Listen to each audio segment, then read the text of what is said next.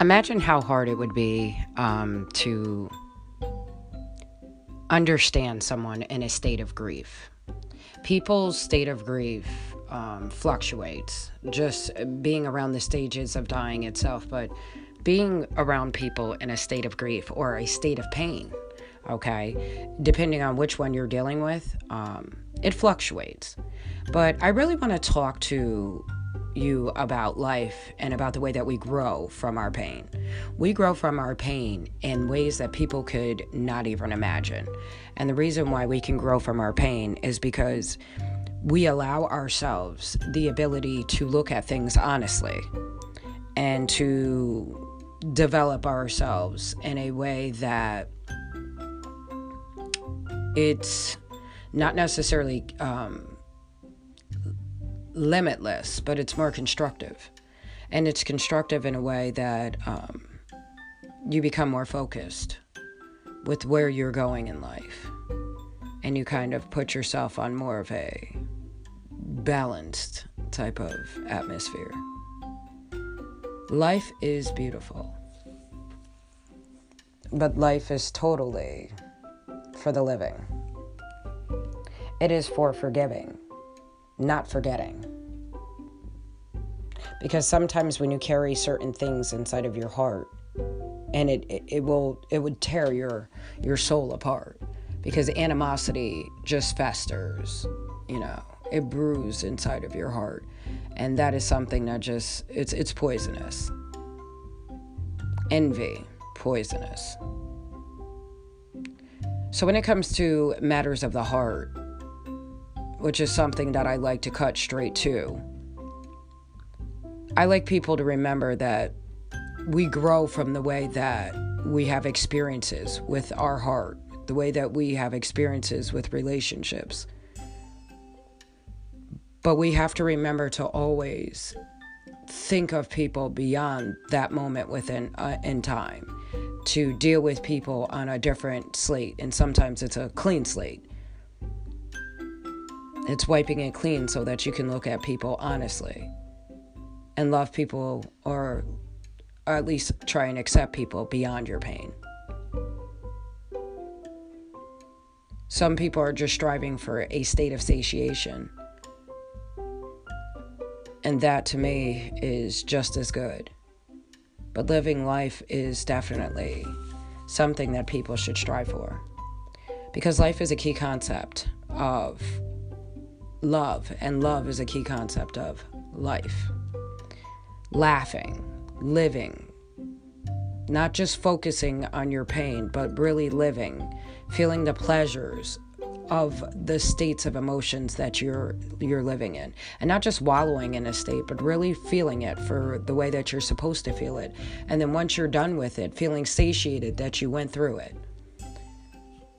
Grief is necessary within people's lives, because without grieving, you walk around with a bunch of pent-up energy, and it's unhealthy. To levels where frustration cannot even help you align. So growth comes from within, and it comes from within the comfort of your skin. It comes from within the ideologies that fester.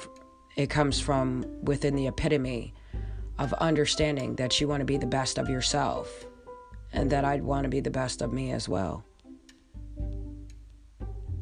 But the truth tells, our truth tells, later on down the line.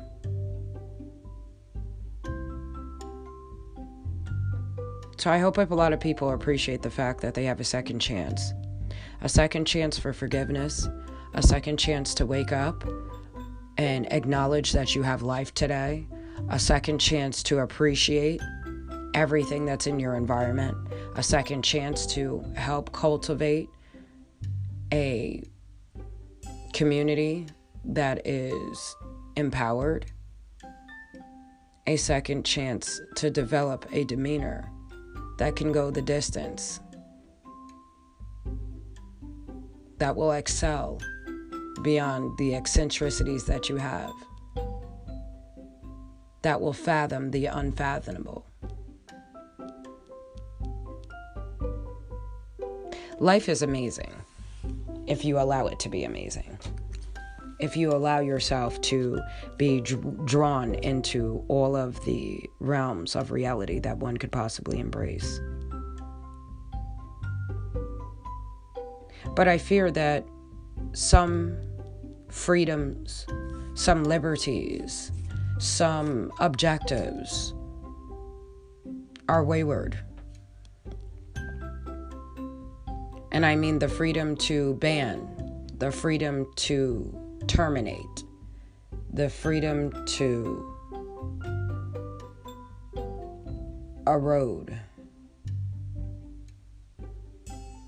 Unless you're banning something that's harming someone, that actually saves something. I can understand banning plastic because it's killing the environment. That I can understand. That made sense to me. What didn't make sense to me was to use paper bags instead, because then we were just killing trees. Not that there's not a lot of trees out there, but... So that being said, I'd like people to have appreciation for Mother Nature. There are a lot of analogies that people can come up with. There are a lot of baseline. There are a lot of communications. But what life comes down to ultimately is growth. And growth can only be established with understanding the realm of one's reality. But not just the realm of one's reality. To be released of one's recognizance. To be held at one's word.